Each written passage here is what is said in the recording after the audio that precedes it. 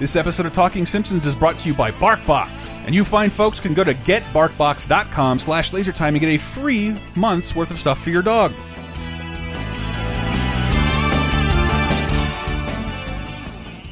I heartily endorse this event or product.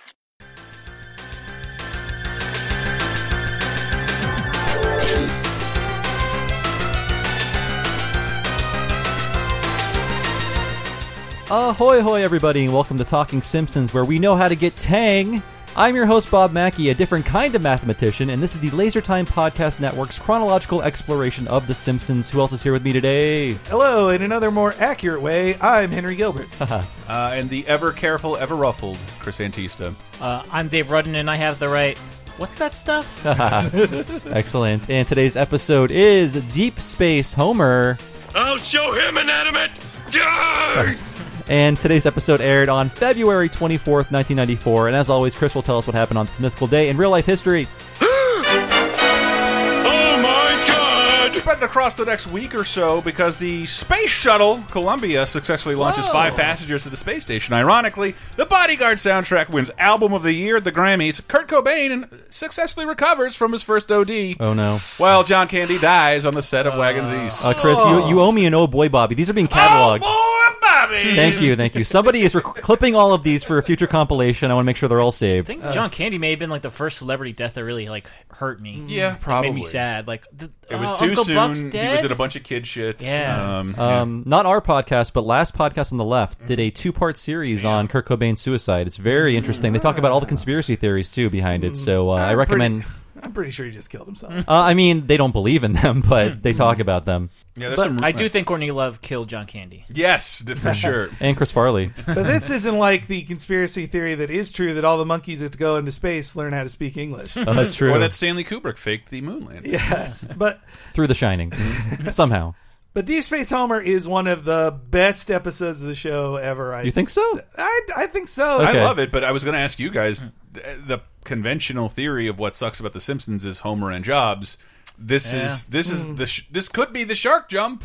Well, internally, it kind of was. was. And on the commentary, they play it off as if it was a friendly spat. But I feel like Matt Groening was as angry about this as he was over the critic about really? this Critic choice. crossover, you mean? Yeah, about the critic crossover, because he wanted to keep the show fairly grounded, and it did get crazy. But sending Homer to space felt like a step too far for Matt, and he still really, really hates a few jokes in this episode, which we'll talk about. His feeling in general was once he goes into outer space, where do you go from there? Yeah. Where do you go from there? And Back to Earth. You definitely feel like Oakley and Weinstein also really hated it. Like Frank Grimes, this was the job that put him in space? You have been to space. Never been? Yeah, I've never been. Like that was them pointing out that a rational person would say, "How could this idiot actually go into outer space? It's stupid." That was the point. Well, it was the plot of Armageddon eventually, right? But I do love this episode. I think it's really one. funny, wall to wall. I think it's very good, and actually it's based on the 1984 Teachers in Space program engineered to send ordinary people into space, and that killed a teacher on the Challenger. And then it was abandoned in 1990 because they were like, you know what? Going into space is fucking dangerous. And expensive. And like every space mission is kind of a suicide mission in a way. And that was to get children interested in space because normally when you go into space, this is what they don't tell you about there's a joke about it in this episode. It's a military mathematician, the most boring human being on the planet. So to get something a kid could impress upon or imprint upon, they decided to send a teacher into space. That was originally supposed to be Big Bird. Big Bird Carol Spinney was supposed to go into space in the Big Bird suit. In the suit, dude, it was going to be a big thing. That was not very close, but really close to exploding Big Bird. Yeah. Jesus the Challenger. Christ. Look forward to the third episode of 30-2010, by the way. Where we talk about Challenger. We talk about the Challenger and the Chicago Bears winning the Super Bowl all in the same week. That helped get America through the Challenger, the Super Bowl shuffle, I think. Well, they talk about how they were so excited that they won the Super Bowl, and then by the time it was time for their parade, the Challenger had put the nation in mourning. That poor dog. That is where NASA was left at here. NASA had been the very exciting explorers of the space race, but into the 70s and 80s, it got kind of boring. Yeah, it just and was I mean, like, yeah, we did it. When the Cold War ended, the pissing contest was over. I mean, We it was kind of won, over with so the moon who cares? landing Yeah. for the most I part. don't think we've actually had a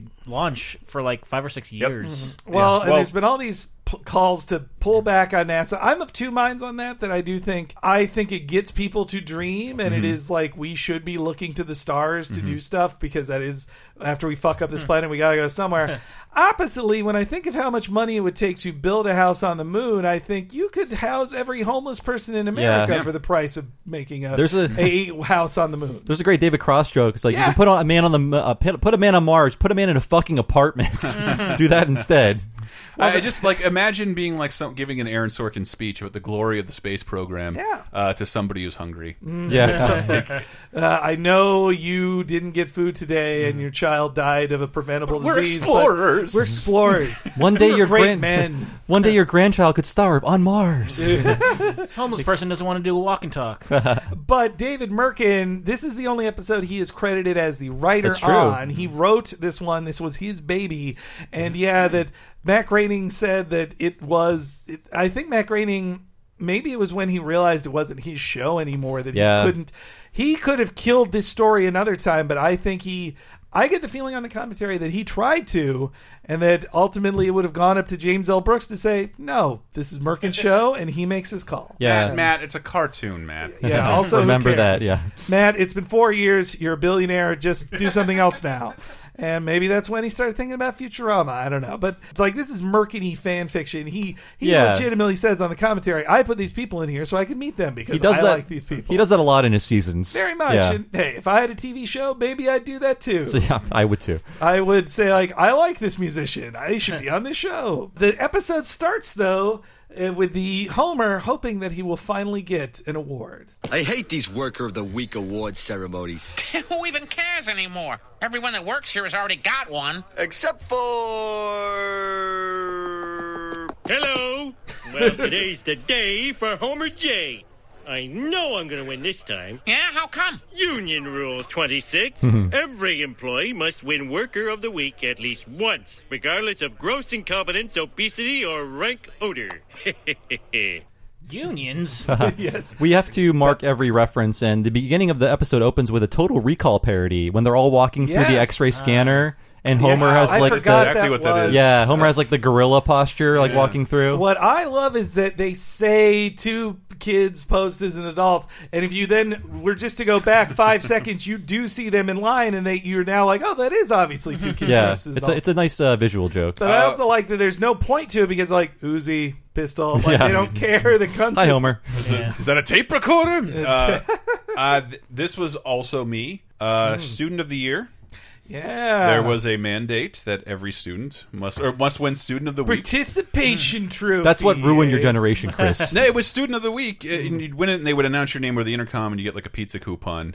And just, I was a terrible student, a terrible behavioral problem, and just watching, but still like, come on, this has to be my time. And like, oh no, Betty, the third time, congratulations. But even if you knew it was fake, didn't that small amount of praise It did. It like meant- help you in I some wanted way? it so bad, that praise. You know, in elementary school, it was one of those weirdly hurtful things, of course, with no recognition of my behavior being the reason I'm not getting this. I remember they had the quarterly like awards things, and I was so excited to get one. I got one for like most improved student because I really slacked off at the start of the year and then tried and did well. And when I got that award, my dad then told me, if you'd done good in the first place, you wouldn't have won that award even. And then Talk to me when you get that most improved odor trophy. So, you know, if you want to know why I have a lot of issues, but the look on Homer's face when he thinks he's going to get the award, it's really good. Like, Carlos Baez is the director of this, except Yes. for one key sequence, which we'll get to then. But Homer's just like, he's tapping his little booklet. It's like, ooh, I'm going to get it right. Baeza was a good pick for this one. There's a lot of great action in it. Compadres, it is imperative that we crush the freedom fighters before the start of the rainy season. And remember, a shiny new donkey for whoever brings me the head of Colonel Montoya. What? And by that I mean, of course, it's time for the Worker of the Week award. I can't believe we've overlooked this week's winner for so very, very long. We simply could not function without his tireless efforts. Sue, a round of applause for this inanimate carbon rod. Inanimate, huh? I'll show him inanimate. Yay! So the Colonel Montoya reference, do we know what that's from? No. Okay. No, I found couldn't it. Oh, you did? A 2004 No Homers Club post led me in this direction. Whoa. It's a reference to the Sam Peckinpah 70s film Bring Me the Head of Alfredo Garcia, Wow. where a corrupt Mexican military governor, with the support of corrupt U.S. industrialists, vows revenge on the rebel Garcia. And he offers a large ransom for his head. So Wow. it is a veiled reference to this Sam Peckinpah movie from the 70s. That's amazing. Yeah. man. But what, placing Burns once again in like the turn of the century? Yes. And Though Burns, for his limited appearance in here, is most senile, I'd say. He thinks he's somewhere else. Though listening to it in audio form only, that was the first time I heard Smithers Same here. actually Yeah. say words to him. Yeah. This was when I finally got it. That when Homer says, "I'll show him inanimate," he then stops Yes. being animated. Yeah. a joke I That's- did not it's get until like- this viewing that like, yeah, that's It's like, that's oh, pretty that's good. smart. That's really smart. I'll show him inanimate. And then he stops moving. This It's is great, like the apex of Homer having coworkers who are not actually workers. So there's Stuart the duck, and you could argue Tibor. And then the inanimate carbon rod's pretty great. I love him. He apparently appeared. His only other appearance was as in an org chart for the plant, in like And you in know the season gender 13. apparently. Oh, Henry. You're right. I should have said they.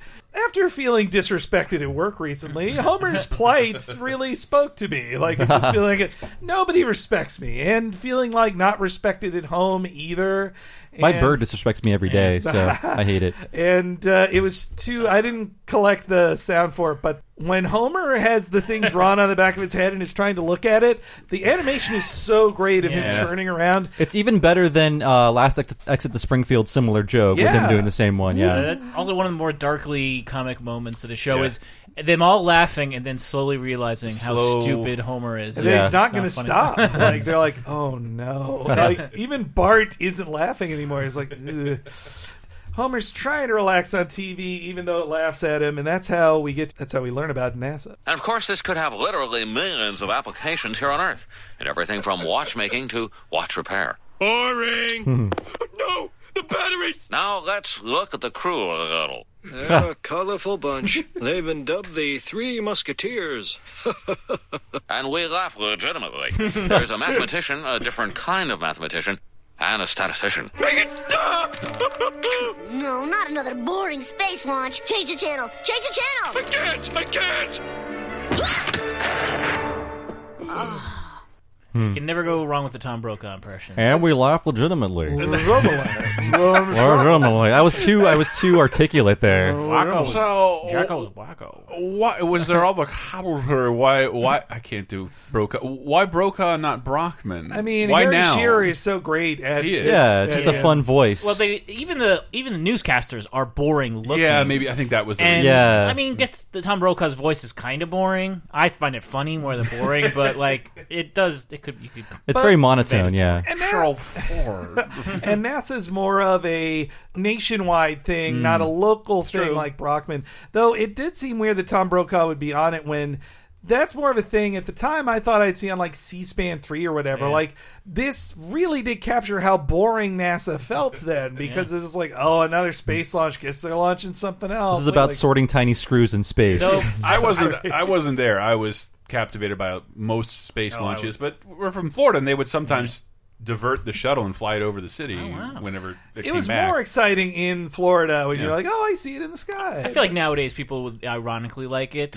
You know how like on how they have Hipster space like the fans. art of painting or whatever the Bob Ross. Bob Ross on Twitch, Yeah. like or I'll Mr. say Rogers on Twitch. The Puppy Bowl. Yeah, Yeah. The Puppy Yeah. Bowl. Well, you know, as MTV found this out when they launched their network, it's public domain, any space shuttle launch. We all own bought it. it. Yeah, we paid for it. So anybody could air that on Twitch. Maybe that should be after the Mr. Rogers marathon is over. The next Twitch marathon could be every shuttle launch. but even it wasn't a launch, but it was a couple years ago with that like the guy with like the purple colored hair at NASA. Do you remember that? And the crazy like sex shirt he was wearing. Yeah. It was like, the guy in the sexist shirt and all that thing. Yes, I remember that. And it started. I said sexy shirt, Henry. Bob said a dirty word. That's a March Lisa versus Malibu States reference. Coming up. According to it's in the past. Bob. In the past. Apparently, also according to Wikipedia, that NASA did try sorting tiny screws in space in 2014. I feel like that's also a joke about government waste all being spent for watchmaking and watch repair. It's like there are a lot of jokes about government waste in these 90s shows. There's like 3 more government waste jokes in this episode. Yeah.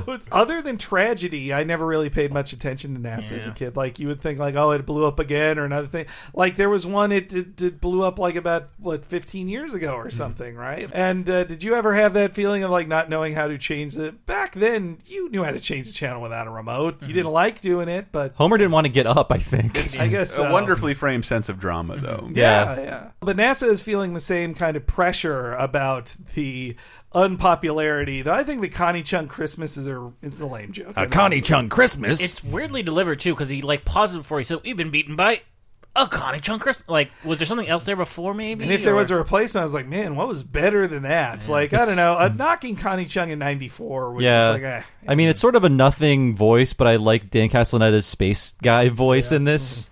Do you guys know what a statistician is? What makes it different from a mathematician? Keeps track of stats. Gives you the lock of the week? The definition from Wikipedia is, a statistician is someone who works with theoretical or applied statistics. The profession exists in both the private and public sectors. It is common to combine statistical knowledge with expertise on other subjects, and statisticians may work as employees or as statistical consultants. I checked out at Algebra 2, so I'm good. I'm fine. I don't know. That sounds like a Freakonomics type guy, statistician. That's where all the statistician went. And I do, though, like that the NASA people all act like television executives. They are worried about ratings. That joke later on, like, this is all to give us television ratings. That was so beautiful. So there's also, coming up, there's a comment about, in the 90s, it was very popular to have blue-collar shows. They kind of disappeared into the 2000s as we wanted to be more escapist with our entertainment for obvious reasons. Yeah. But these shows, Home Improvement really wasn't one of them. I mean, they were a well-off family. Like, the dad was a TV star. Yeah, he was a TV star. But, he was not Roseanne. Yeah, he was a home improvement. Like, his TV show was about building shit. Yeah.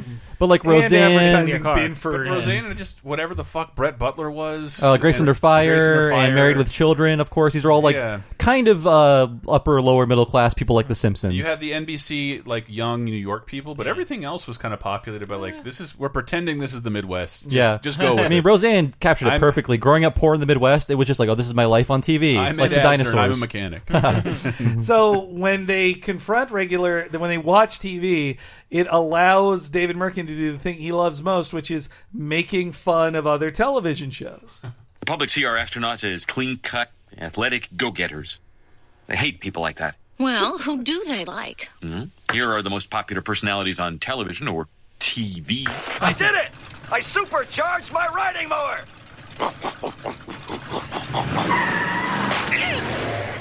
Oh, no. I've killed Wilson. Looks like it's back to jail for me. This is Tim Allen. Al, let's have sex. No pig.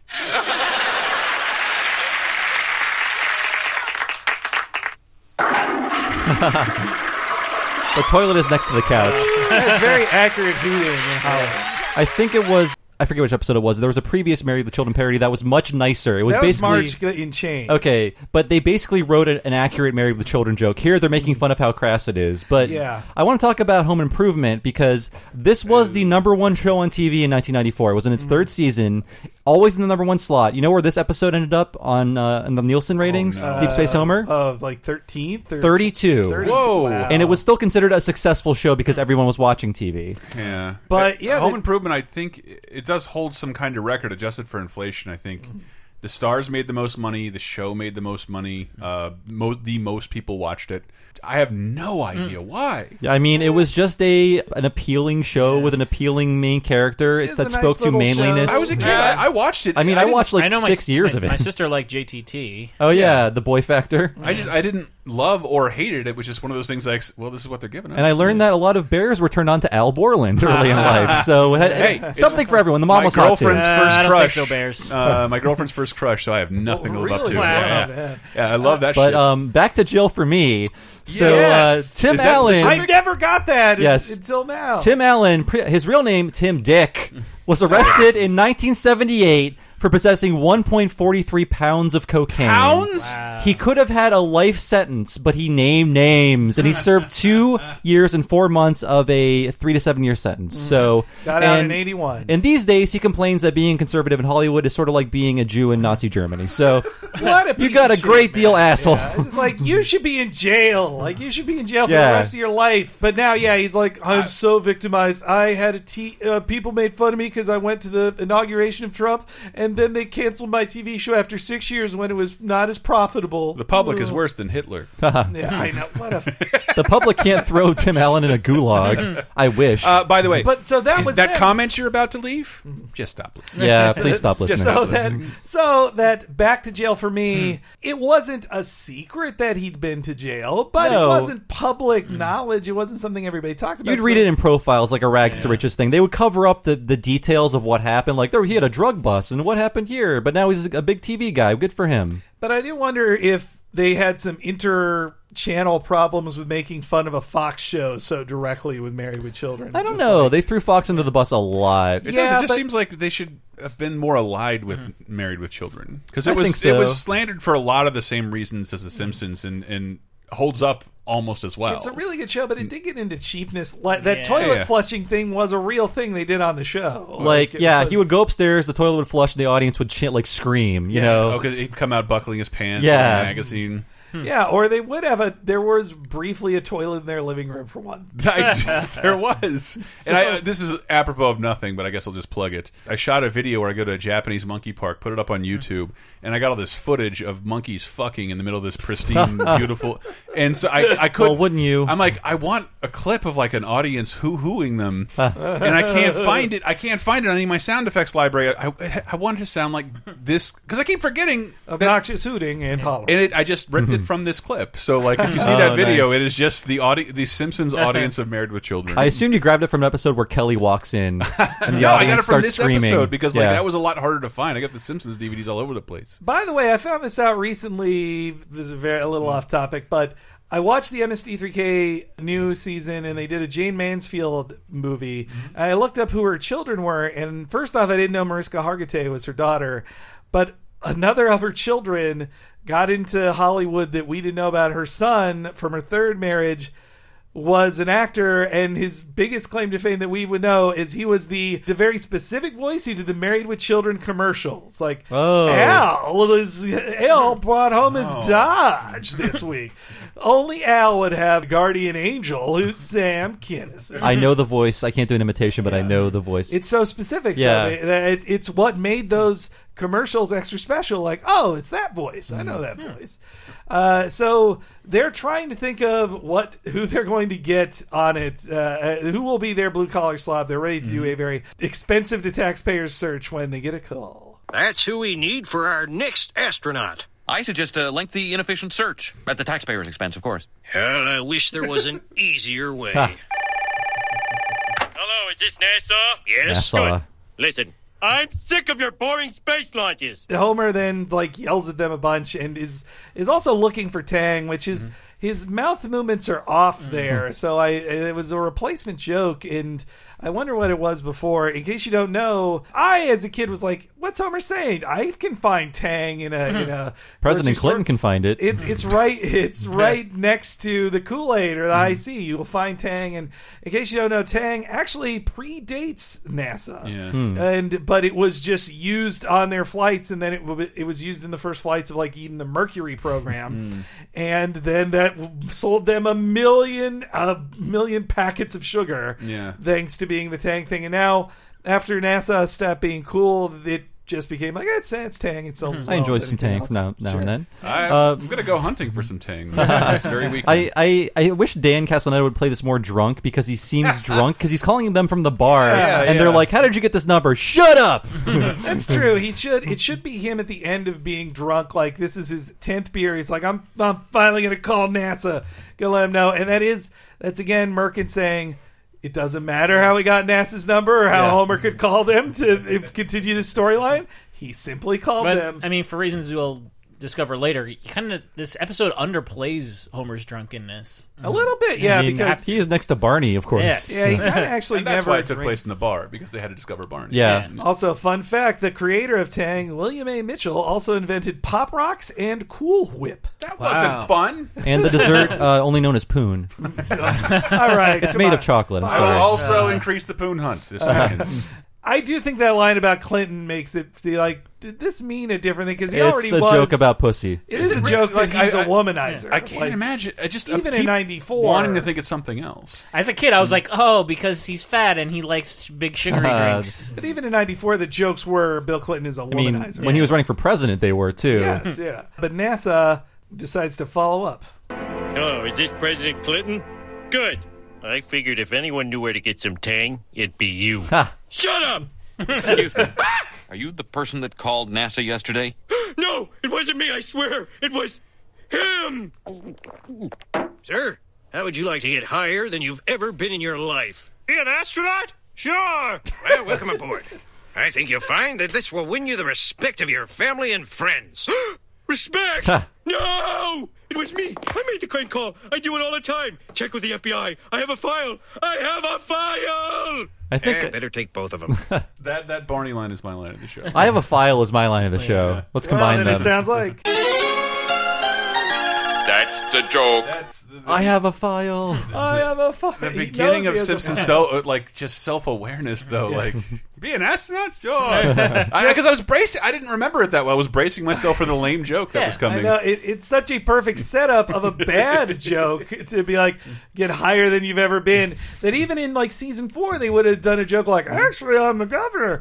But in this time, he's like, he knew exactly that they meant join NASA and be an astronaut. It was a reversal of your typical Barney joke. You're right. Yeah, I love that. He actually knows what's going on for once. And that it is a smart way to fill the second act to create a competition between Homer and Barney. And it lets Homer and Barney kind of bounce off each other. And my line of the show is in the next clip, which I have definitely said a bunch of times. Jim Wallace, Associated Press. Is this a joke? Well, far from it, Jim. One of these men will prove space travel is within the reach of the common man. Toby Hunter, Minneapolis Star. No, really, is this a joke? No, Toby. And no more questions about whether this is a joke. I just love that. No, Toby. That line is in my head. No, Toby. No more questions about if this is a joke. So we missed one reference, which was the Simpsons traveling to Cape Canaveral via the Beverly Hillbillies get up. That's right. That's going to fall on a lot of deaf eyes. I don't quite get it though, because Cape Florida is big, highfalutin place to go to. It was that I think it was just a simple one-off joke of them relocating. They somewhere. needed to communicate very quickly. They just had to. This is a Simpsons problem of Homer gets a new job, which is like, don't explain how he left his job. Don't explain that he moved the whole family to Florida. Don't explain any of that. Just have a quick joke of like, see, they moved down to Florida and now they're at Cape Canaveral. It's the end. The beauty of not having a real location for Springfield because we don't know how far they traveled. And the sign joke is they go to Cape Canaveral, formerly Cape Kennedy, formerly Cape Arbuckle. The joke is those two men were associated with rape and sex offenses. I didn't know that Arbuckle one. It was Damn. Fatty Arbuckle. I think the story is he actually didn't do it. He didn't. But actors were not looked upon kindly in those days. Just a bizarre instance of I've been here a bunch of times to Cape Canaveral. Yeah, but that as Lyndon Johnson, as a tribute to his fallen friend, renamed Cape Canaveral to Cape Kennedy for 10 years, and then everybody's like, "No, fuck that, Cape Canaveral." Like that corpse is cold now. There was a lot of material if you grew up living in Florida and looking at educational material. Like, wait, where's Cape Kennedy? Like, my dad, it's fucking Canaveral. How old is your textbook? There was a similar issue where Gilda Radner, when she died, they started a cancer foundation in her name, and they had to rename it when, like, after more than a decade of just saying, like, people don't know who Gilda is anymore, which it was a real bummer that they had to admit that. Okay, this I think is some of the like hardest acting Dan Castellaneta has ever done. Like you can hear the echoes in the room. It's a "My Boy's a Box" scream. The only danger is if they send us to that terrible planet of the apes. Wait a minute. Statue of Liberty. That was our planet! You maniacs! You blew it up! Damn you! Damn you all to hell! Yeah, you get a sense of the acoustics in the room, even just like what is around Dan Castellaneta. And I never get tired of this as a huge Planet of the Apes film. That's one of the spoiler is the most known thing about the movie. Yeah, like you said, Chris, it's on the DVD cover, the Blu-ray cover. It's on the poster. It's on every new poster. Like, I mean, Spaceballs gave it away for me. So yeah, but nobody minds, and the movie still works. And I'll shut up. About I mean, I think it's like. The movie's great. That's just like an extra cherry on top. It is. It doesn't really matter. But this is one of two jokes that led me to believe, like, does somebody really want to do Futurama? There have been Star Trek jokes, but not the songs in a specific situation. Oh, yes. It was parodied in Cable Guy. Well, before the Planet of the Apes quote, though, it's always what they have to do for TV. He says, "God damn you all to hell." Yeah. He does not say God damn. But they can't say "goddamn" on network TV. I've seen more parodies with "Damn you all to hell." You're right, yeah, but it is "goddamn." It is what he says, and he takes the Lord's name in vain. The movie is still rated G, despite the amount of naked dicks in it. Yep, Unbelievable. a lot of ass in that. But I also like that they're dressed, their outfits like Barney is a golfer for some reason, and he says nothing except pass out. Are they trying to dress them up as blue collar Slavs? Because they kind of already are. And now they're getting trained like they're told they have to be sober, and so Barney's like 3 whole weeks with holy wine. I don't have every Barney clip because I like doing the Barney voice live. My theory here, Henry and everybody else, is that Homer is undermining Barney. He's getting revenge for Mr. Plow. He's secretly getting revenge for Mr. Plow. Because it makes me wonder why there weren't more episodes that pitted them both against one another. They're great, yeah. It's the last time that Homer tried to be as sober as Barney has to be. Like, he struggled too, and it's weird that he didn't have that struggle at all in this episode. Maybe Homer gets off on being better than Barney. He has a friend who is definitely worse than him, who makes him look better by comparison. That's his addiction that supersedes alcohol. But his family is actually, not proud of him. Wow, my father an astronaut. I feel so full of... What's the opposite of shame? Pride? No, not that far from shame. Less shame? Yeah. I do love the pride. Pride versus less shame. Yes. What's the opposite of pride? Not that far from shame. I love that. I feel less shame for you, Dad. And I actually think it's an underrated bit when Marge saying all the things she felt, which is her just describing being worried with different words. Yes, like, nervous, anxious, wary, apprehensive, kind of sleepy, worried, concerned.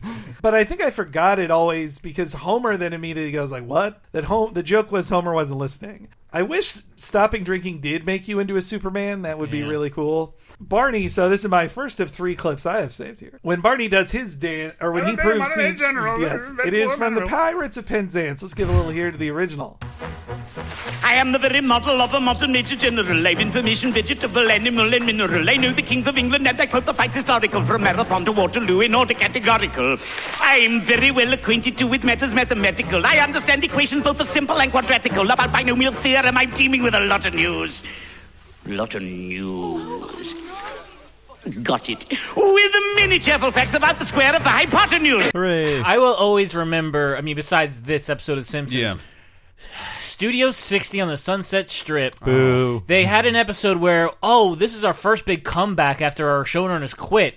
How do we make the best possible show intro? let's do a parody of Modern Major General. No, that is not nearly popular It's enough. time to take Rodgers and Hammerstein down a peg. Yeah. Wait, that was them, right? No, Gilbert and Sullivan. What's Rodgers and Hammerstein? South Pacific. Cinderella. Okay, so later. But it is totally Aaron Sorkin's like obsession with old music, old-timey things. And that is probably my favorite reference to that song. But I bet younger people, Mass Effect 2. Oh, Mass yeah. Effect, Morden singing the song. Well, except he replaced it with Solarian. Yeah. And Homer, I finally looked up what the full dirty limerick is, and I will say it here now. Oh, please. Please do. I heard this at camp. I'm going to say a very dirty word here. Yes. Yep. Is it dick? There once was a man from Nantucket whose dick was so long he could suck it. Yeah. He said with a grin as he wiped off his chin, "If my ear was a cunt, I would fuck it." Jesus, did you read the Jackie Robinson cuts for the Talking Simpsons show? I said that in quotes, people, but this is for statistical Isolate proof. that word. No. Shame him. It was on Wikipedia. I'm just, but that is the full one. If you ever I didn't know the wondered C word was in it. where that goes, yes, I never knew that he says that he would. It almost sounds like he's saying like, look, I don't like sucking my dick. I just like. Dave, that's the most popular song from Ireland. Nantucket, Ireland, And then Danny Boy comes after that. And then we get a fun little montage of them training. I like Homer's medicine-y that he drinks the thing. But Matt Groening hates the Homer turning into Popeye joke. It's very cartoony. Yeah, I mean, I don't even think it's funny. Not really. It's fine. It's like 5 seconds it's long, like a but Naked Gun joke. Yeah. It really is. It's very on Simpsons. And then they have their fight, and it also is another tip that David Merkin is a huge Star Trek fan of the original series. And the episode in question they're doing, it's kind of two. Yeah. But it's really the Gamesters of Triskelion, which is also they bet quatludes on Kirk versus people, but Kirk is fighting regular like aliens in the exact costume Homer and Barney are wearing. But it also, the same music is played in Amok Time when Kirk fights Spock in the Kali Fa battle over who has the right to mate in Vulcan society. Ed Cable Guy. Yeah, I mean, you could tell this is like it's like pre-internet research where they're conflating two episodes together with very similar things. Well, the music is used in both, but the idea of two friends fighting Mm-hmm. like that is more from Amok Time. But the quatludes and the costumes, maybe the writers wanted Amok Time, and when they gave it to the director, they're like, oh, they want Gamesters of It's the most specific Star Trek reference. There's been Star Trek parodies. I think that's a difference between the Gene and Reese years and Merkin. The Merkin wants to get more specific. That Gene and Reese will make fun of a pastiche of Star Trek, but he's like, no, I want this episode of Star Trek to be made fun of. I'm referencing that. Everyone's watching this show has watched the episode at least 8 times, right?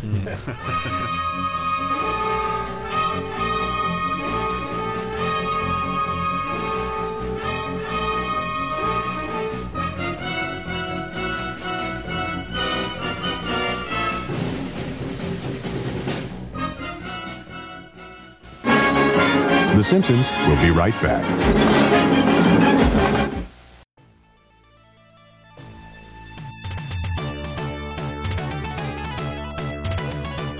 Hey there, lovely listener. You got a dog in your life that you want to spoil? I wish I did, but I live in the city and it's impossible. But if that's not the case for you, know that this episode is brought to you by BarkBox. And if you go to getbarkbox.com/lasertime, you can try a free month for yourself. What is BarkBox? Well, it's a service that's committed to making dogs happy through delivering 4 to 6 natural treats and super fun toys, usually curated around a surprise theme each month, to your door for your pup. BarkBox ships to the U.S. and Canada and starts for as low as $20. And just know that you can select not only your dog's size, if your dog has any special allergies, you can let them know. They will ensure that your dog gets what's good for him, and you can even send stuff back if it's not jiving with your dog. Either way, know that all BarkBoxes chews, treats, vitamins, toys, all the items in a BarkBox are wheat, corn, and soy-free, so you should rest a little easier. Give yourself or your pup the joy of a million belly scratches and give BarkBox a shot. And again, you listeners can get 1 month free of BarkBox by going to getbarkbox.com/lasertime.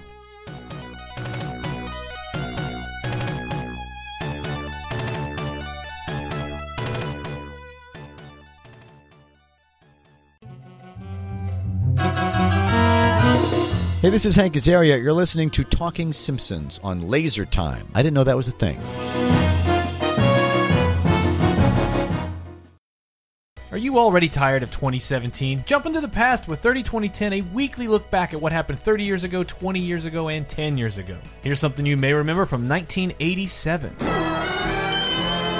Alf had a clip show episode was based on the fact that he shocked himself in the bathtub and got amnesia in the first season. So but it was actually controversial because he electrocuted himself in the scene, and then parents called in saying like that's too easily imitatable, I guess. So they changed it that he just got hit on the head, which is the standard stock cliche way of getting amnesia. That I can't replicate. So they spend the entire episode reminding them of their previous adventures. This is January. I know. This means they've only been on the air for like 4 months. Yeah. Hey, Yeah. you got a lot of clips of Elf. There's like 9 episodes to remember. No, it's a tougher production. There's puppeteering and more stuff. And like the first season has to be in the can. Yeah. Like it's January. I bet there's also a way like put this hey, at the end or you something. kids like Alf. This episode is just Alf clips. There's no That's true. That's true. father and son stupid talks. Who cares? Oh, the fucking 90-year-old dad of the show. Alf.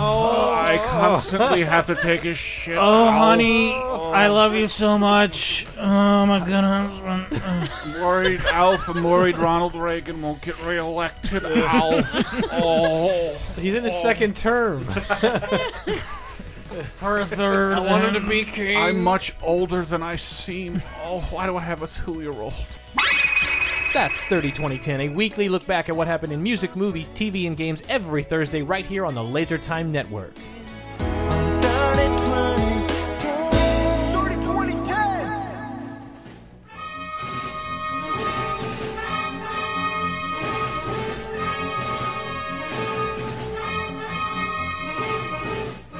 But then they get to meet Race Banyan and Buzz Race Aldrin. Banyan. Which you can tell they redid the voice. I bet they just did say Race Banyan, and Yeah. like the lawyers were like, no, you got to make it a parody. It's The fake name seems like a joke about how they had to change the name. Almost like I James was a Bond. stupid enough kid that I knew Buzz Aldrin was an actual astronaut. I just assumed Race Banyan was also an astronaut who existed in reality. But I must say, this episode will air a few weeks after we record it, but Buzz Aldrin is still kicking at 87. Yes. May the Simpsons curse not strike him down as it has before. The talking Simpsons curse. Still has moon DNA on him. Let's He's still get him. punching out dudes in the face. Yeah. That was pretty him? great. Yeah, he did. That guy kept saying like, It's- yeah, but it was fake. It was fake, right? It was fake. And then It's finally- the greatest. You got decked by an old man who went to the moon. Gentlemen, I'd like you to meet the 2 experienced astronauts who will accompany the winner into space. Race Banyan and Buzz Aldrin, the second man on the moon. Second comes right after first.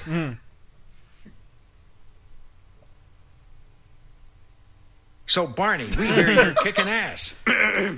I don't think this contest is over yet, Buzz, if that is your real name. I believe there is still a little something called the swimsuit competition. There's no swimsuit competition, Homer. You mean I shaved my bikini zone for nothing? That's not great. So Buzz Aldrin was not very happy with that line. He actually didn't say the original line, which was second man on the moon. His line was first to take a soil sample. But oh no, I had heard it the other way. That really? That they didn't Okay. want to do that joke because they're like, that's too insulting to the second man on the moon. And he's like, no, I don't care. I'll do the joke. I think he just wasn't totally on board with it. Well, I mean, second comes great after first is funnier than first to take a soil sample. I think about that whenever I place not first in something. I'll be like, this number comes right before this number. Being the second man on the moon is still pretty awesome. Yeah. And this was special, too, because, like, it's not that Buzz Aldrin never appeared on TV shows, Yeah. but he did not do comedy, really. Yeah. He did not No. joke about his career. He also didn't have a cool name like Neil Armstrong. Also, as Homer alludes to, Buzz Aldrin is not his real name. It's Edwin Eugene Aldrin Jr. Boring. What a dork. Was man. Buzz because he was Kevin's brother in Home Alone? Woof. Oh, wait, different Buzz. But Buzz would go on to be really funny in 30 Yes. Rock. On 30 Rock, just glaring at the moon. Yeah, I got a Yes. clip of that. Would you like to yell at the moon with Buzz Aldrin? Yes, please. I own you! You dumb moon! I walked on your face! Don't you know it's day? Idiot! I really like him in that episode. It's adorable. But Race Banyan is a Yeah. reference to Race Bannon Yeah. of Johnny Quest. Though when I think of him, I think of the greatest Johnny Quest parody ever, Toby Danger. It's played so straight, too. Like, it kind of went over my head as a kid who had not seen the original Johnny Quest yet. With all the same actors, or not all the same actors, but the same actors in the place of Dr. Quest and Race Bannon. And so this is a quote I always think of with Race Bannon, even though he didn't actually say this. Can nothing stop this thing? Just let me throw a barrel at it. What the fuck is that? I don't know what this is. You never watched Toby Danger on Freakazoid? No. We were just talking about Freakazoid. It went to WB. I never got to see it. It was in the first season of Freakazoid when the Freakazoid was basically a variety sketch show. Second season was more like, here's Freakazoid and his friends and whatever. But first season was like anything goes. And that was one of the sketches they made. It was more like Animaniacs. Yeah, but I mean, Venture Brothers is the much more popular Johnny Quest parody. Race Bannon dies in like the first 5 episodes of Venture And I mean, Brothers. Brock Sampson is Race Bannon, right? Yeah. Yeah. But except the more extreme Race Bannon. But also the first season they got to have characters from Johnny Quest appear. And then from the second season on, they were told, like, you can't not say it's Johnny, but don't actually say Johnny is Johnny Quest. Just call him Johnny. Yeah. And Johnny has problems. Oh, I forgot about that, goddammit. Yes. Yeah, but I also thought it was cute that Homer had a photo of Marge in his locker. I thought that was nice. Oh, I meant to mention this when we talk about Star Trek. I was at a Star Trek convention last year, and for my company ran a Star Trek trivia contest. And one of, I think, the guy who got every question right and won the first day, and we're like, you can't compete the next day. He was a NASA scientist. Wow. Like that's. There were multiple people there who we met and interviewed who were like, oh, I'm in the sciences, but it's because of Star Trek. I am jealous of Star Trek fans because there are a lot of things I love. But then a lot of other things I haven't discovered yet. If you like Star Trek, you had nothing else in the universe but that. What about Brett? And to get Brett loves Star Trek. Well, not the first one so much. Oh, but he loved TOS. It's a little. He went bad to go back to TOS. He grew up with TNG, but like. It's hard to obsess over anything on that level at this point. I say as I'm doing my 17th consecutive hour of a Simpsons podcast. I mean, I kind of like the original because it's not as much about lore. It's more like a liberal parable in the terms of like the Twilight Zone. It's just like, here's a bunch of liberal parables about morality. And it also is Horatio Hornblower. It is a show about people on a ship fighting people on other ships, and it's about diplomacy and war. Like it is, and it's about the Cold War. Like it's and it is a liberal's SJW's dream of the future, as our haters would say. Stop listening. Please do. So then it looks like Barney's got this all sewed up. You've both worked very hard, and in a way, you're both winners. But in another more accurate way, Barney is the winner. Congratulations, Barney. It's very gracious of you, Homer. Please join us in a toast to the mission. It begins! I guess you're the winner by default. Default! Woohoo! The 2 sweetest words in the English language. Default, default, default. Where'd you get that anyway? Sent away. There's a running gag of the one guy knocking people out with a blackjack. Yeah. Or a sap or whatever you want to call it. Yeah. I like blah, blah, blah, blah, blah, do. Yeah, sorry, I wanted to cut all that stuff. I just like there's a jetpack just sitting around. Yeah. Just take it. And it's non-alcoholic wine. Yeah. It just sets but them off. I don't know if it's like beer where there's still trace amounts of alcohol. There's trace amounts of alcohol in non-alcoholic beer, but I don't know about champagne. It's like 0.23%. Yeah, but it could be enough to trigger Barney. him, yeah. I don't think I couldn't find a direct reference there either. It Begins just sounds like a funny, it's just a way of narrating your life. Like, also, I didn't know, are there actual lyrics to the Charge theme? Or and they can just easily steal a jetpack, and then him hitting the Pillow Factory and then being run over by the marshmallow truck. Okay, so the Pillow Factory is Klasky Chupo. I think you were wrong in that the Box Factory isn't, but the Pillow Factory is. Okay. Yeah. Or the people in the commentary were wrong. I don't know. I could not. That whole sequence when Barney's both sober and in the air, he's never looked more like Nelson's dad in his entire life. He does, like, it's weird to see a not ripped Barney, but like an in-shape Barney, where like his torso is sticking out further than his stomach. And his hair is slicked back. Even that dumb arc where he's sober, he's still fat as fuck. Yeah, you know what? That's true. When he gets sober, it doesn't have this effect again. That's weird. I think it just changes his haircut again. Yeah. So Homer, by default, is the guy, but he's starting to get nervous by watching an Itchy and Scratchy cartoon, which is all over the place with references. Yeah, this is of the era of The Simpsons where the Itchy and Scratchy cartoon was now a commentary on the main story. It just is always related to the main story. It's been like that for at least like 2 years now, right? Yeah. But it was so all over the place that it starts with the Star Trek theme, or a parody of the Star Trek theme. Then alien popping out of your chest, a chest burster moment. Then it becomes 2001. And then I'm going to say the head exploding is Total Recall. Yeah, another Total Recall reference, too, in this episode. So they're all over the place in just like 30 seconds. And I think I love that joke, but I do think it was the most violent Itchy and Scratchy to that point. I think so, yeah. He gets torn apart like 3 different ways, and it ends with blood streaking the screen, which like...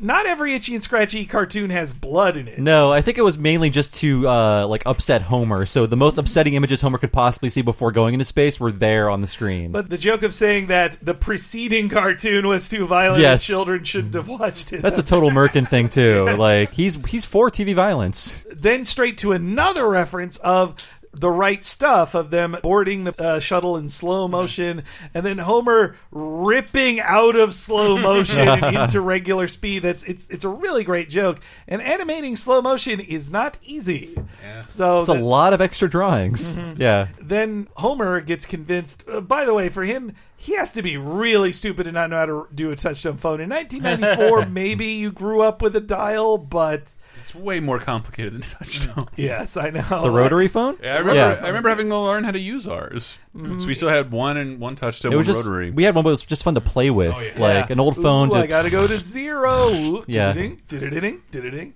I think of this story about every time I have missed an opportunity or chosen not to do something I should have. But on the other hand, when you don't take advantage of an opportunity, you can end up regretting it for the rest of your life. You're right, Marge. Just like the time I could have met Mr. T at the mall. The entire day I kept saying, I'll go a little later. I'll go a little later. And then when I got there, they told me he just left. And when I asked the mall guy if he would ever come back again, he said he didn't know. Well, I'm never going to let something like that happen again. I'm going into space right now. Oh, I am so proud of you. And I know it's going to go just fine. Homer's tragic story, the guy just was like, I don't know if he'll come back. There was, I do, yes. Yeah. Mr. T will be back in a mall near you. Mr. T is very accessible these days. He really is. You can't not see him, honestly. Remember, he was famous for doing almost nothing. So he's around. Oh, come on. Mr.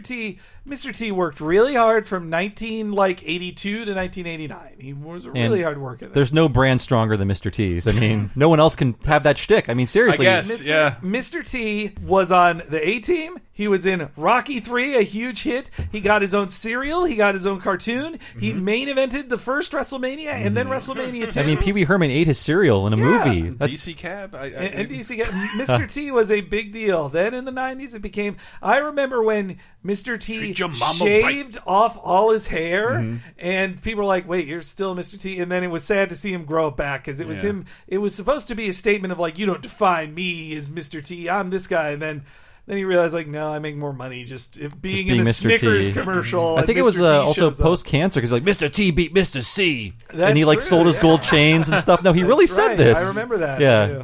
He also loves his mother, in case you didn't know. Yeah. What's that from? Be Somebody or Be Somebody's Fool? For some reason, I've seen Be Somebody or Be Somebody's Fool. Thank you to Sean, internet legend Sean Baby, for revealing that to us in the late 90s. My buddy had that on a tape with Woody Woodpecker cartoons like right in the middle, so we would just end up watching it and like, I wear these gold chains is because I'm from Africa. And I remember that line like, that doesn't make any sense. I can't connect those two ideas. Wear these gold chains is because I'm from Africa. And in his WWE Hall of Fame speech, he talked for 30 minutes about his mother until they cut his mic. They're like, you can't talk about your mother. This, like, you got to say, we got other people here, man. It does seem like Mr. T might not all be there. So Homer says I don't know if he's ever been there. He didn't get to meet Mr. T, but just looking at Mr. T in the Simpsons wiki, oh no, he was one of the Stonecutters. So they might have met there. That's true. He met him there. I didn't meet him, but I reigned over him. Yeah. So, but also in the future, the season 15 episode "Today I Am a Clown," Mr. T actually guest starred. I don't know if he actually met Homer in that episode because I didn't watch it. He did. It was Krusty gets bar mitzvahed, and they bring back Jackie Mason. And by the way, put this out there. Season 15, the best season. Sure, it is. Prove me wrong. We'll get there. I can do that now, but and he wanted to get bar mitzvahed, and he wanted to do it simply. Then it gets all show busy, including Mr. T being the officiant of it. So that and he isn't. It isn't his voice, but when they go to Branson, Missouri, he's also there in season 13. So Bart may have met him. I didn't get this until now that the ship being called the Corvair. That's just a reference to a old car. That was the Chevrolet. Is it a shitty car or that Ralph Nader called unsafe at any speed? Yes. Oh, really? Okay, it is so a lost car. I found out the name for it, and if our gearhead Michael Grimm was on here, he'd be telling us all about it. But it was a Jeopardy question, Beavis and Butthead, and that's the only reason I know it. So it is between a Corvette and the Bel Air. So it is the Corvair. Wow. And there's no real explanation in the show why the shuttle is named after a lost Chevrolet car. The space shuttle Gremlin. I love that Race Banyan hates Homer so much, and that he refers to him as cargo that he wants to sedate. So when they take off, this joke kind of baffles me. I kind of know why it's a joke, but like make rocket go now. Is that they're saying that instead of blast off? Is that the joke? They actually say that, I believe. With really? No, I don't think so. Because like then later it's like make hatch blow now. I feel like it's just a way to overcomplicate an easier to say expression. Maybe maybe. Blow the hatch or blast off or whatever. I don't know. Castrabulate chum scrubbers. This is a job for the comments section to yell at us. So please do. What does make hatch blow now mean? Yeah, all the search results are The Simpsons. Yeah. So perhaps those are. What also I didn't know until looking up was that Lisa's poem to her dad. I was sure it was like, she must have got that from some famous poem somewhere. But as far as I can tell, it's original. It is an original thing by Lisa Simpson. I did some serious research, and you're right, Henry. Lisa wrote that poem. And that the family, as a creative kid in the family who said kind of artsy-fartsy things instead of go, dad, go, and then everybody looking at you, I could identify with that. Just like, go, dad, go. and that the NASA people are so in love with the ratings. Like, they don't care. All these machines just measure ratings. It was their highest ratings in 10 years, which I would have to think in 87 they had higher or 86 they had higher ratings.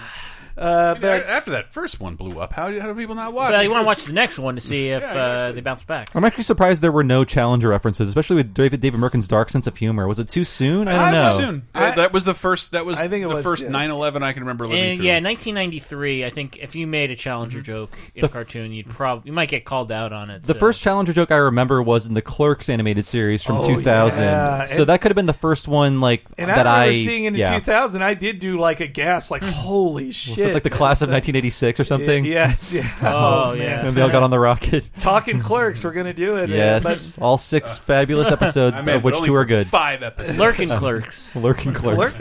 But I wondered how did Homer sneak these chips onto the ship? Were they in his suit or? But I love this. It's beautiful. It's the most awe-inspiring sight I have ever seen.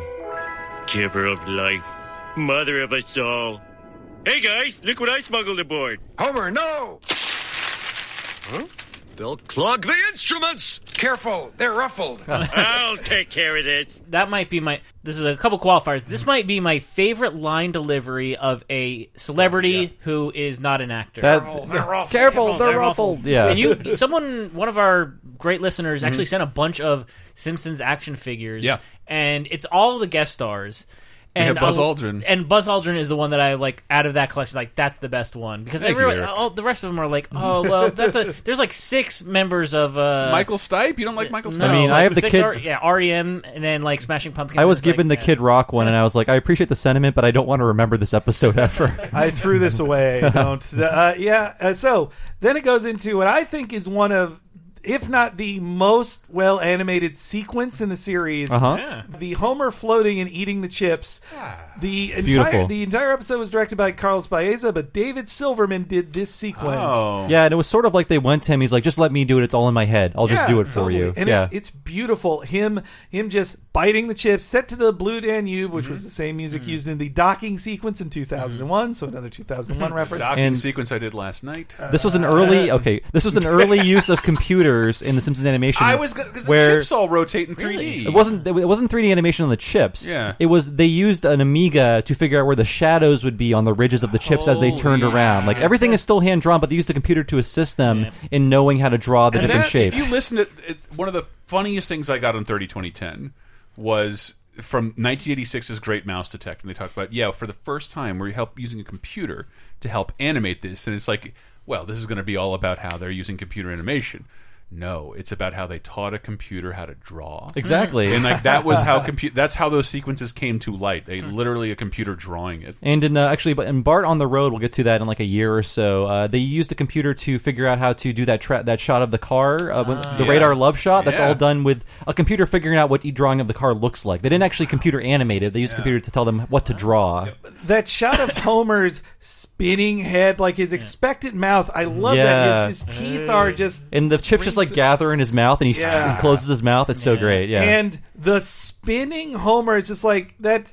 If that was all David Silverman, like massive amounts of respect to him, because he imagined a 3-dimensional Homer without, like, he just drew it. It wasn't a computer, and just like wearing a spacesuit too. Yeah, and the way his suit or the way his head circles around it, and then also when he's about to hit the ant farm, the way he's trying to slow down, it's like swimming in air. The mad scrambling is really good too. And by the way, it's purely visual, but the ants arguing.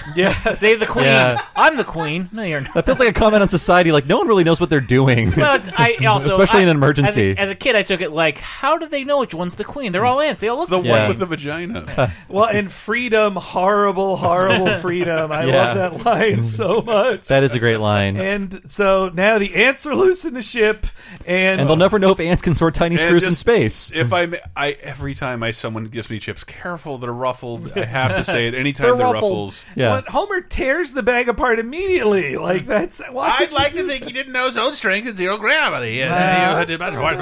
Shut up. So Henry, we missed one thing during the takeoff. Homer is singing the Golden Grams commercial theme from the 70s, which I've never heard. No, it's actually when they're going back down. Oh, back down. Okay, he turns into Nixon in the liftoff. That's right. I was thinking of the Nixon joke. I jumped the gun on that one. So Buzz and actual astronaut Ray Spanion, they're what are they humming, like the Battle Hymn of the Republic? Yeah, they're humming Battle Hymn of the Republic while Homer is singing the Golden Grams theme, which I had never actually. This commercial's from the fucking 70s. I didn't see it, so I looked it up for this. So here's the original. It's the first time I heard it. Oh, those Golden Grahams. Oh, those Golden Grahams. Crispy, crunchy Graham cereal, family breakfast treat. Oh, those Golden Grahams. Oh, those Golden Grahams. Golden honey, just attached with Graham's Golden wheat. Man, that 70s dad is about to take a giant rip off a bong. It looks like. He smuggled a doobie to their... That was surprising to me as a kid, hearing that theme, because Golden Grams is probably, at that point in my life, in my top 5 favorite cereals. Really? It was so always a sugary. low-tier one. I loved it. It was so sugary. Have it once in a while. See, I wouldn't have it because if I was going to get something in that same shape and hella sugary, I would get Cinnamon Toast Crunch, which is the king of cereals to me. I mean, Golden Grams is good until you're halfway through. Then it's like a wet cinnamon slurry. I still and love you're that. just like, what do I do with these flat, it's paper-like like an things? expired Crest White Strip. Yeah. But I criticize them. Look, when you're writing a show and you want to reference a jingle, there's a line in there that says it's a new cereal. Yeah. They're not going to stick with the new jingle. No. Go with the established jingle, of which there was not one for Golden Grams. But I guess they're setting up that's how Homer remembers it. It is one that's always meant a lot to him since the 70s when that was new. If you've heard Laser Time, I should not judge of how many commercial jingles I remember. Yeah, I wouldn't sing the current Cookie Crisp thing. That's one of my favorite community... I'm the Mr. Rapper, and I'm here to say I love Fruity Pebbles and Cookie Crisp. I loved on Community... I loved the Community bit that Dan Harmon writes a joke about the Cookie Crisp wizard, and then Donald Glover doesn't get it because I don't get it. He was a burglar. Well, no one knows who King Vitamin is anymore. So King Vitamin, yeah, or Quisp cereal. King Vitamin raining over cut roofs. Speaking of raining over something like fire and rain. The ants are loose, and then we get a scene no one expected to ever hear. Buzz Aldrin talking to folk singer James Taylor. Reputed pussy. This will make no sense to a young person, but he is VH1 the human. I love James Taylor. He's great. How you doing, fellas? With all due respect, Mr. Taylor, this isn't the best time for your unique brand of bittersweet folk rock. We have a potentially critical situation here. I'm sure you'll understand. Listen, Aldrin, I'm not as laid back as people think. Now, here's the deal. I'm going to play, and you're going to float there and like it.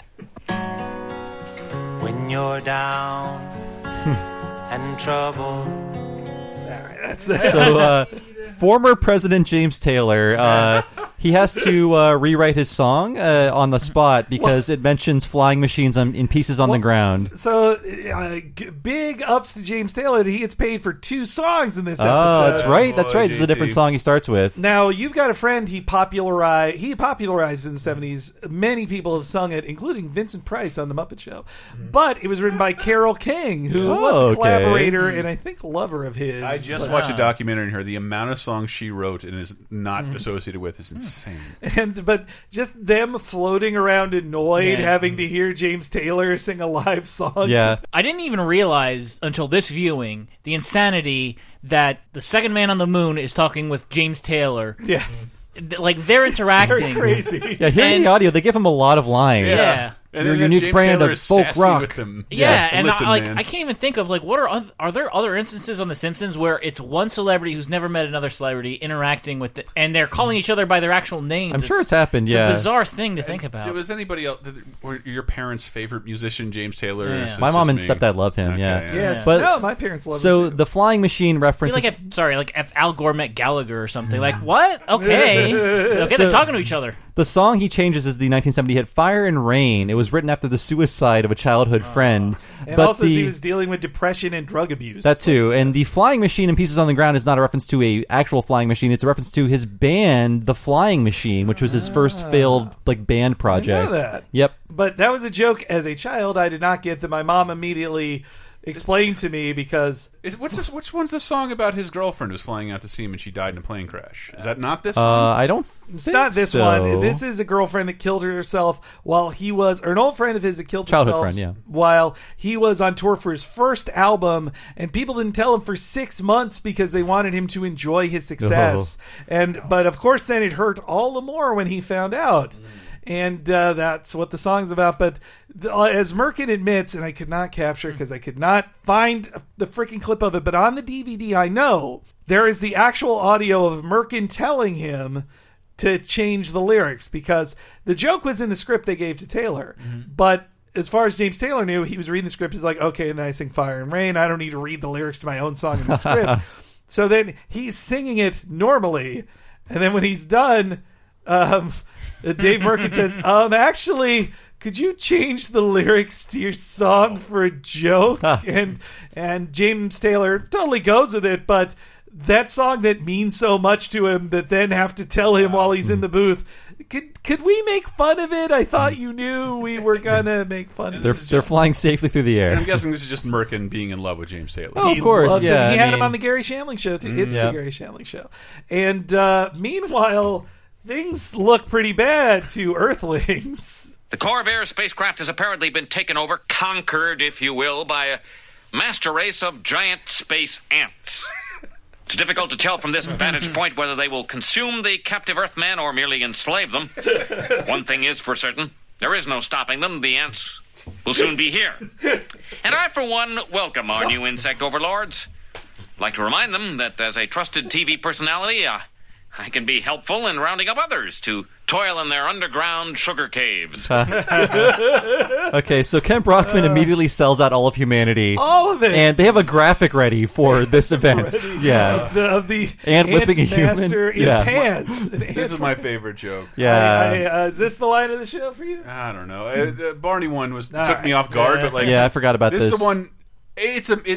We should probably have like a sound effect to denote a meme. Yeah. I, for one, welcome our new overlords. Our new overlords. Yeah. That again, it's Simpsons shorthand. It was created here for being like stupidly reactionary to the slightest amount of information that's not proven true yet, and selling out everyone the second you can. Yeah. It's like, oh, I guess I welcome our new president, or I welcome our new overlords, or whatever. I was at my girlfriend, my girlfriend's work friend's wedding party. Didn't know anybody, and they're playing like, what do you want to call them? Adult Jimmy Fallon drinking games, word-based games, and it was all this about memorizing these one-word responses, like Snoopy the dog, and like one of the boss's husband just put down as his one-word response. And I, for one, welcome our alien and overlords. That was his one-word response. It was like a fuck you to the whole thing. So everybody had to remember that and say it. Like a room full of 12 people had to remember that phrase and say it verbatim. And I was shocked by how many people didn't get it. You were like, I got you beat already. I'll say this 1,000 times. I'm not bothered by this. This is the only word I had memorized. You underestimated me, sir. I got you, buddy. I wasted more of my life. But everybody is really troubled by it. I like how Marge immediately tries to bury her emotions, like, who wants ginger snaps? Like, that was cute. I have to call a question on, maybe I need a scientist to explain this to me, but how would James Taylor create a vacuum outside his house in a vineyard? The outside, creating a vacuum within two spaces indoors is one thing, but building a vacuum outside of a place that is outdoors? Maybe he had some sort of dome set up? Perhaps they were under a geodesic dome. But I did love his cute story that he tells them the science. And that's true. He actually does live in Martha's Vineyard or spends a lot of time there. I looked that up. And that the other guy is ready. He's ready with his blackjack again, and that he gets called like this unkempt youngster. Yeah, it was 45. He was 45 at the time of the recording. So they let out all the ants into the vacuum of space.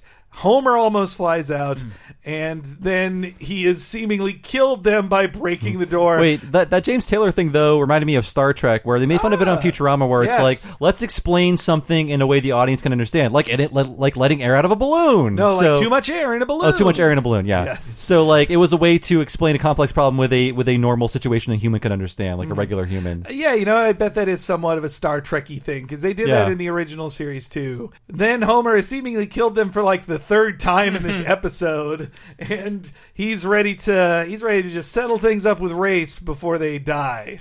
That's it. If I go, I'm taking you to hell with me. Wait a minute, Race. Wait a minute. Wait. Aha! Now I'll bust that pretty face of yours. Stupid bar. Wait, Homer. If that bar holds, we just might make it back to Earth. I'll bash you. No, you.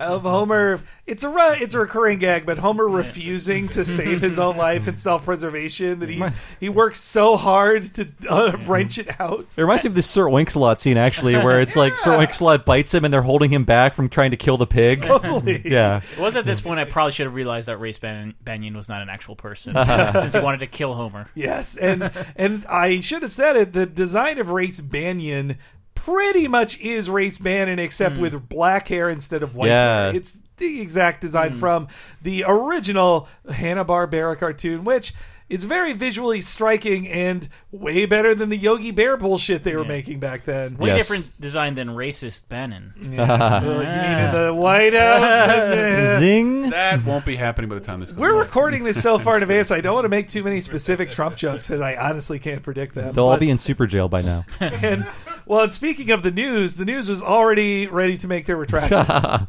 Well, this reporter was possibly a little hasty earlier. Would like to reaffirm his allegiance to this country and its human president. May not be perfect, but it's still the best government we have. What a craven idiot. For now. Oh, yes. By the way, the spacecraft's still in extreme danger. May not make it back. Attempting risky re-entry. Blah, blah, blah, blah, blah. We'll see you after the movie. But the second Homer got that carbon rod stuck in the thing, I was like, all right, the carbon rod's coming back. I see it. That's a carbon rod right there. I know you're going to do a bookend of it, but That's when they're going down to Earth, and that's when Homer sings the Golden Grams theme. And It turns into Nixon, right? no, I'm sorry. Going up is Nixon. I going can't keep down track is of this Golden bad Grams. joke. Anyways, I don't care for it. And, well, Abe Simpson doesn't care much for drama. I just love this line. Come on, Dad. You can make it. Oh, of course he'll make it. It's TV. Him playing the audience of just like, they're not going to kill Homer on the show. Yeah, We're like- not afraid. Though They still have like 10 episodes left in the season. It does show, like, I think it was like season 1 or season 2 where we thought, like, oh, Homer ate the bad fish. He might actually die in this episode. Like, when I was 10, it got me. And there but was after no that, there was no cynical commentary from the show like, no, we won't kill Homer. Yeah. It's a TV show. they wanted James L. Brooks definitely wanted you to think Homer's going to die. Yeah, Like, and I they believed built- it. And we talked about it in that episode, but it even tricked me because it double tricked me because they had the ad for next week's episode was going to be a flashback to the 70s, the way we was. So I thought they're killing Homer and then starting back over when he was a teen. Like, that's it. As a 10-year-old, it made sense. It made sense to me. So did anybody else try to research carbon rods? No, I mean, they're used in disappointing. nuclear.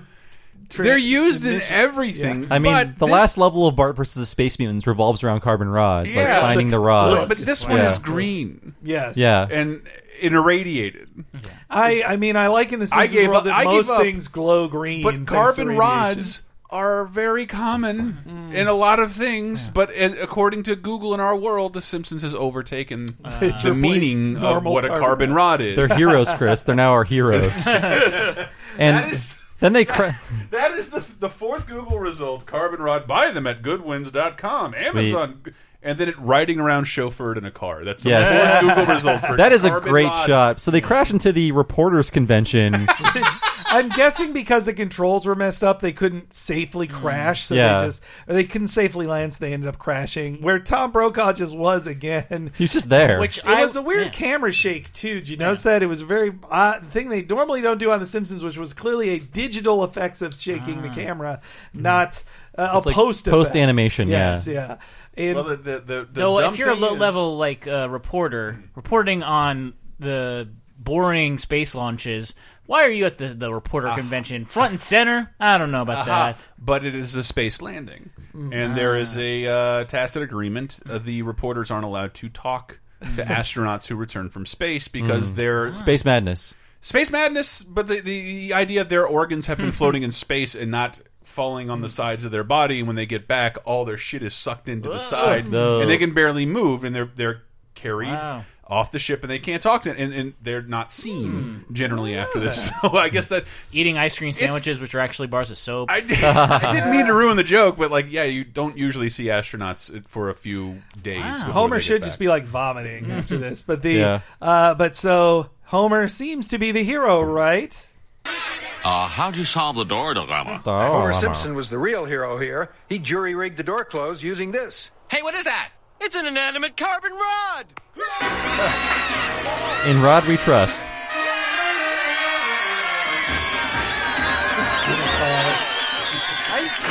Oh, they were just about to show some close-ups of the rod. Stupid rod. Something I've always noticed about that, but never figured out why, is the weirdly high-pitched cheers right after the carbon rod is discovered. If you play it, it's like midway through the clip. Ladies go nuts for rods. They kind of hit it twice. Yeah. It seems a little too high pitched, Dave. You're right. I don't know. I just Weird. imagine like sound editing problem. Who it's knows? carbon rods, other carbon rods cheering for that carbon rod. The Stupid rod is what I would yell at my pants on the bus in 7th grade. the shot of the rod in a convertible It's so good. by itself being driven through a parade is so fantastic. Just highlighting Homer's failure to And be like a hero. a 1950s ticker tape parade Yeah. out of it. Just that visual, I keep expecting, even though I've seen this episode like a dozen times, like, is there going to be a Kennedy joke here? Someone shot the rod.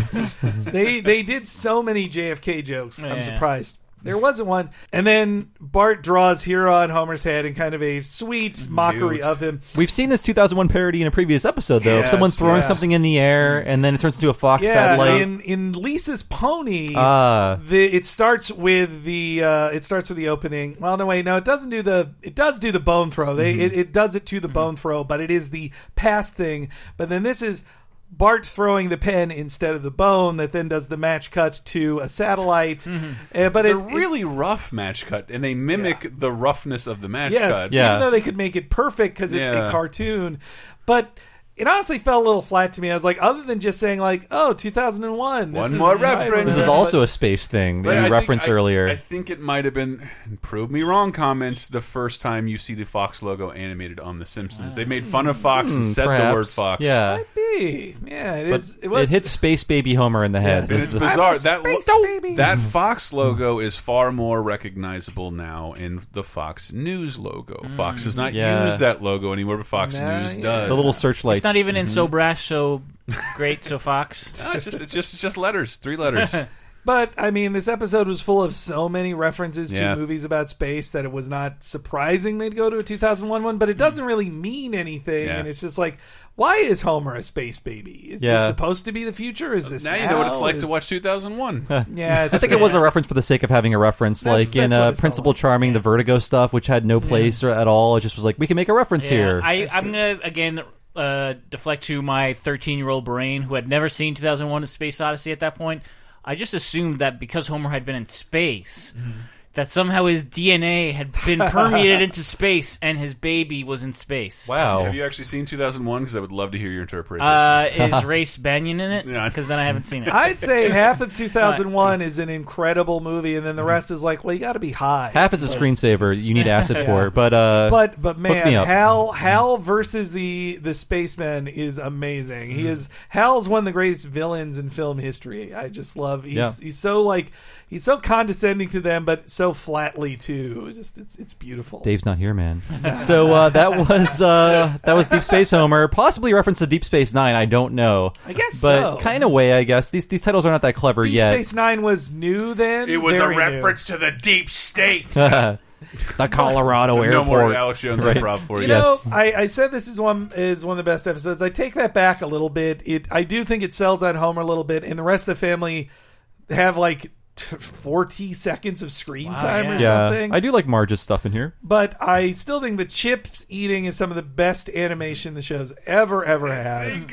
It's a glorious scene. And I mean, Matt Groening was right to have reservations, but I feel like they went back to mundanity afterwards and there were no questions. There was no but he went to space. I mean, it was great when Frank Grimes brought it up, and it was just a funny underlining of how outlandish the show had gotten over its years. But But you could hear on the commentaries with Oakley and Weinstein, they were very clear of like, we wanted to bring Homer back down. Oakley said it in our interview too, that they say, look, we don't have to name the episodes, but there were episodes where Homer did crazy stuff. We didn't want Homer walking around with a ray gun anymore. And that's what they say there. But I was pretty sure they meant Homer goes into outer space. That's pretty the crazy much episode they're talking about. So I think though, Merkin, they said it on the commentary. I think it is true. I think to earn the right to break the show, they wrote a very good episode for it. They earned it, I think, for sure. And it is very rare in the entire history of the series for the sitting showrunner to get a writing credit on an episode. It pretty much never has happened. They're usually way too busy. I mean, season 3 had Colonel Homer that Matt Groening wrote. Yes. But I don't think 3 and 4 had any Al Jean and Mike Reese duo scripts. I think Gina Reese did write Lisa's Pony. Okay. But that was when John Sam Beatty? Simon was here too. Yeah. And I do believe the episode where Bart is separated from the family by Constance Harm, that episode is written by George Meyer and Mike Scully. Mike Scully co-wrote one while running the show, which they even admit they wrote in a weekend that they just locked themselves in a room. That's true, yeah. So it's pretty rare for this to happen. It's a very rare thing, yeah. So, this episode beloved by NASA. Mm-hmm. Don't you mean NASA? NASA. There was a very early video format sent to the space station, and there it remains, where the astronauts can enjoy it. And on the commentary, David Silverman has an interesting story about Homer in space, of him giving a drawing of just listen to the commentary. I think it was like Mark Kirkland visited NASA. Oh, that's right. It was and he Kirkland, drew Homer on something that they eventually shot into space. That's right. It was Kirkland, which had nothing to do with this episode. But it still happened. He was there to tell that story at the end of the commentary. Yes. So this has been a good job. Talking Simpsons. Thanks for listening, everybody. I've been your host, Bob Mackey. You can find me on Twitter as Bob Servo, And my other podcast is Retronauts. It's a classic gaming podcast every Monday and twice a month on Fridays, random Fridays. Look for them then. You'll find us talking about classic games. If you want to get into the show, look at our archives, find a game or a series you like, and download the episode. I guarantee you'll like it. Episodes that Talking Simpsons dudes have been on. We have Bart versus the Space Mutants, Bart's Nightmare. We have a Zelda jingle quiz, and we have a Pac-Man holiday special extravaganza, which I really love. So, such a good time. I mean, you don't need us to help you get into Retronauts, but that can help ease you into the world of old games. So go to retronauts.com or search for Retronauts in your podcast machine, and you will find our podcast. Everybody else. And I'm HENEREYG on Twitter. You can find all my fun musings on there. And it's also where I put the links up as soon as the episode goes live. I put it there. So if you want to know as soon as possible, though, you can also follow Laser Time Show on Twitter because I immediately retweeted on that account as well, just so everybody knows it happened. Or you can find it out on Facebook too. And as long as I'm promoting things, be sure to give us reviews on iTunes. We had a nice new slate of new ones, and it's always good to get new reviews if you want to do a free thing to help us. Of course, if you want to do a not free thing, there's also patreon.com/lasertime, right, Chris? Yes, indeed. It's how we are supported, how we live, how we upgrade our equipment and keep this show going and putting out, I wouldn't say quality, but painstakingly produced shows. They're quality, Chris. The Nintendo seal of quality has been applied to all these podcasts. I love what we do, and if you do too, we encourage you to support us at patreon.com/lasertime. In exchange, almost 100 full-length movie commentary should you want to watch Star Wars, Ernest Goes to Jail. Why are those the only two that come to me? With Back to the Future a trilogy. bunch of these guys, I don't know as of recording time, but I really want to put you on the hook for watching Chipmunk Adventure. Oh man, I want to be on. I want to be on one of those Monday night movie commentaries for sure. It's going to be fun. We got to do Spaceballs. I'm saying here, Dave. We got to do Spaceballs. And you can hear one of the last non-Bart Nancy Cartwrights in that very film. But it's on patreon.com/lasertime. Of course, we also watch once a month a cartoon. We sneak onto the internet with our video commentary. No syncing required. Just watch, enjoy, or don't. I prefer. I would steer you towards the Danger Mouse drinking game. That I have watched that, and I didn't realize how much I hated Danger Mouse until I watched it again. As an animation 25 fan, years later, drink every time they try and find an excuse to not animate a mouth, and you will be hammered in 12 minutes. Yeah. And also on that, a weekly show bonus time. Should a new episode of The Simpsons come on, and I got something to say about it, that's probably where I will do it. Who knows if these guys will be on it from time to time, but we do have a revolving panel of guests, and of course Laser Time, which you guys have been on recently for shows about strikes. We saw Guardians of the Galaxy 2 to talk about obscure superhero teams. That was a good time. The brief anime chat I was allowed to have under duress. There was a gun trained on me at all times. I saw a pitch for somebody to say we should do a podcast where me and you, Bob, make Diana Goodman, host of 30-2010, watch anime with us, and we call it Die Anime. I've heard of complaints, and she needs to get over the eyes. I mean, there are Disney characters with bigger eyes. The anime, And Laser Time, I am actually angling for around July when the new Planet of the Apes movie comes out for us to do a monkey episode, and we would have to have the clip of the ape in this episode. We won't be doing that. You mean Tim Allen? Yes. No, I didn't comment then. It made the grunt way more simian. Yeah. So that's been Talking Simpsons. Thanks so much for listening, everybody. We'll be back next week to ask the question, what the hell are you staring at? See you then.